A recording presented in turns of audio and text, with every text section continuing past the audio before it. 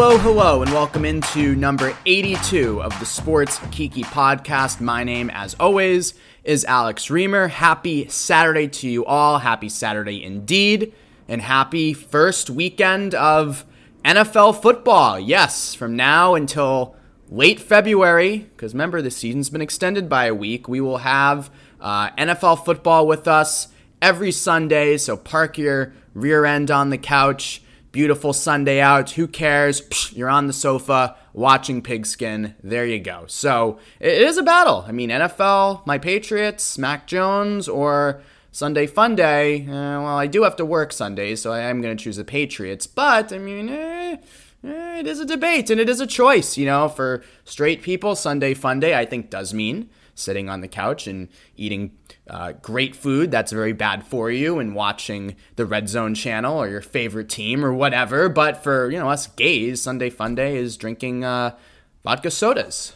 outside somewhere at a tea dance. And the Patriots are not on, unfortunately. But anyway, welcome in, as I mentioned, to the show, episode number 82.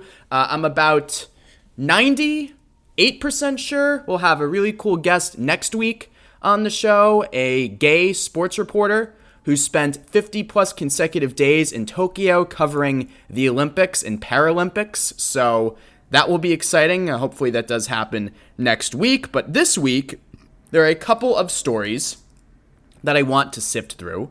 The first one is an exclusive we had at Outsports yesterday, Friday. I wrote it, but Sid Ziegler gave me a big assist on this, got me onto the story. So Kansas State is partnering with Jordy Nelson, one of its most famous and well-known alumnus, one of the most famous alumni. I was right, plural. It is called the Jordy Nelson Legends Classic Charity Softball Game. Several Wildcat legends, including Nelson, are slated to appear at the event. The issue is that this event, the proceeds were going to two charitable organizations, the K-State Football Walk-On Scholarship, which is great, and then a group called Young Life Manhattan. What is Young Life? Well, Young Life is a Christian youth group that for years prohibited LGBTQ people from taking leadership positions. This policy came to light last summer when a leaked document outlined the organization's expectations for its leaders. So that's a situation with Young Life. Kansas State and Jordy Nelson originally, when this event was first announced in June, Pride Month, this Young Life was going to be a recipient of the proceeds. So we were tipped off at Outsports by a K-State alumnus who we've profiled in the past, and we did some digging here and talked to K-State, and they confirmed to us this week that Young Life will no longer receive proceeds from the softball game. Funds will now be split between the Jordy Nelson Greater Community Foundation and K-State Athletics. K-State Athletics is committed to creating and maintaining an environment that embraces and celebrates diversity while intentionally promoting and practicing inclusion. That's what the school's executive associate athletics director for communications told us in an email. And I mean, this is an example of an athletic department at a major school in major athletic program centering a change around the LGBTQ community and really listening to the LGBTQ community. And, you know, this is something that they could have gotten around by saying we were unaware, Young Life does some good work, which it does. And the alumnus who got us onto this story did Young Life as a kid and said despite its anti-gay policies, he actually has a lot of fun memories from his experiences at Young Life and their summer camps and the values he learned. So there's a lot of shades of gray here, like always. And I think Kansas State could have hid behind those shades of gray, but it didn't.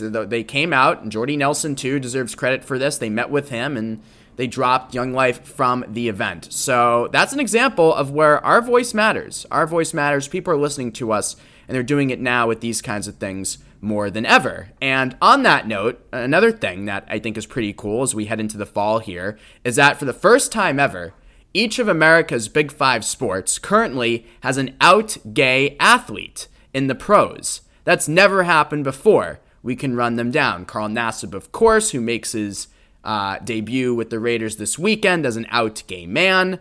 Luke Prokop is in the Nashville Predators system in the NHL. Both of them came out this summer. Derek Gordon continues to play professional basketball in Europe. He signed with a German team this week after playing last year in Cyprus. Colin Martin plays professional soccer, and Brian Ruby is the pro baseball player. We talked about him briefly last week. He came out this summer as well. So we talk a lot about the domino effect and how in 2013, 2014, when you had Jason Collins come out and Michael Sam came out, Derek Gordon came out, Robbie Rogers, the soccer player, came out around then as well, it did seem like we were on the cusp of an avalanche of more LGBTQ athletes in male sports. It really did seem like we were going in that direction, especially because the reaction to these guys was good. I mean, uniformly, it was good publicly.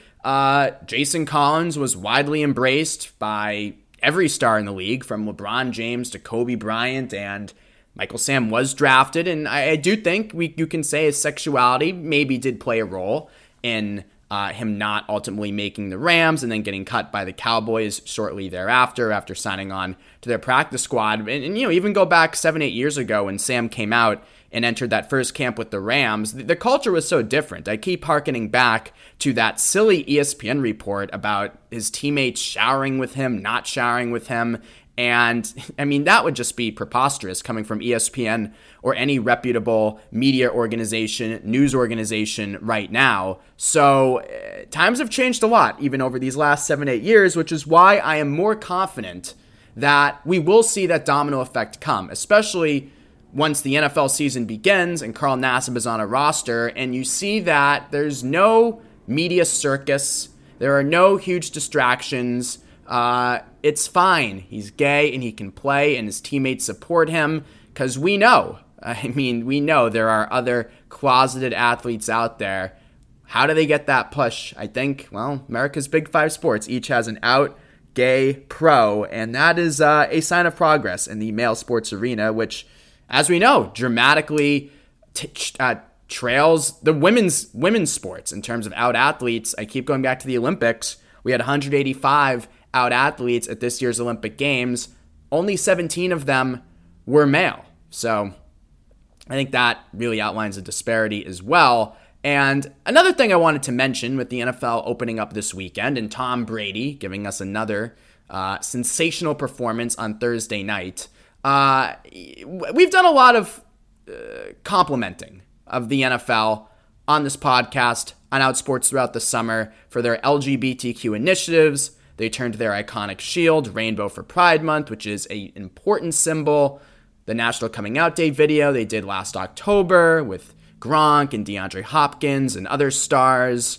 The NFL is for everyone, football is for everyone video that they did this Pride Month after Nassib came out, the subsequent donation they made to the Trevor Project as well. So there's been a lot of praising of the NFL on Outsports, which is something that I seldom do. And a pushback that we often hear, and I often hear whenever you speak positively about any initiative the NFL is taking part in, is, well, how can you support this league when Colin Kaepernick is still without a job? Or this is all disingenuous on the NFL's part. They're just trying to cover up. I mean, look what they did to Kaepernick and in their stance on player protests and how they sold out to Trump a few years ago. And my response to that would be that, yeah, I think that Colin Kaepernick was most certainly blackballed from the NFL for his courageous stance 5 years ago. I think the league's owners were so obsequious to Trump, unnecessarily so, the following year in 2017. I think the NFL made huge mistakes, and I think Goodell's statement last year at the height of the George Floyd protests and Black Lives Matter protests, apologizing to Kaepernick, like that's where actions speak louder than words. I totally agree with the cynics there, but on the flip side, an organization can be wrong or on one issue, especially in the past, and right on another. And let's just say that the NFL has been right on LGBTQ inclusion, going down to the support that we see Carl Nassib receiving today. it's now I know that the NFL is a multi-billion-dollar enterprise and they could always do more to cater to LGBTQ people. That's absolutely right. But the league has left no doubt that it supports out athletes. It supports out gay people in sports, in football. And that's better than staying silent on the issue. That is progress. So I think it's important in these circumstances to understand when progress gets made as well and recognize that progress and say not every person and not every organization is perfect. Again, I mean, I'm a Patriots guy. Deflategate, I could go all day on how horrible Roger Goodell has been at handling past controversies, domestic violence crisis. I mean, it's still being handled horribly with issues just being swept under the rug. I mean, I can't believe the league hasn't put Deshaun Watson on its exempt list yet. So the NFL does plenty of things wrong. But on this one, this issue, LGBTQ inclusion, they're on the right side of history. And that's important because they're our most popular sports league and one of our most sacred cultural institutions. So with that said, who's ready for some football? Thank you for listening to another edition of the Sports Kiki Podcast. My name is Alex Reamer. If you have any show or guest ideas, I say this every week and I mean it. You can feel free to DM me on Twitter against my better judgment. My DMs are open. At AlexReamer1 is my name. That again is at AlexReamer1. So long. I'll talk to you next Saturday.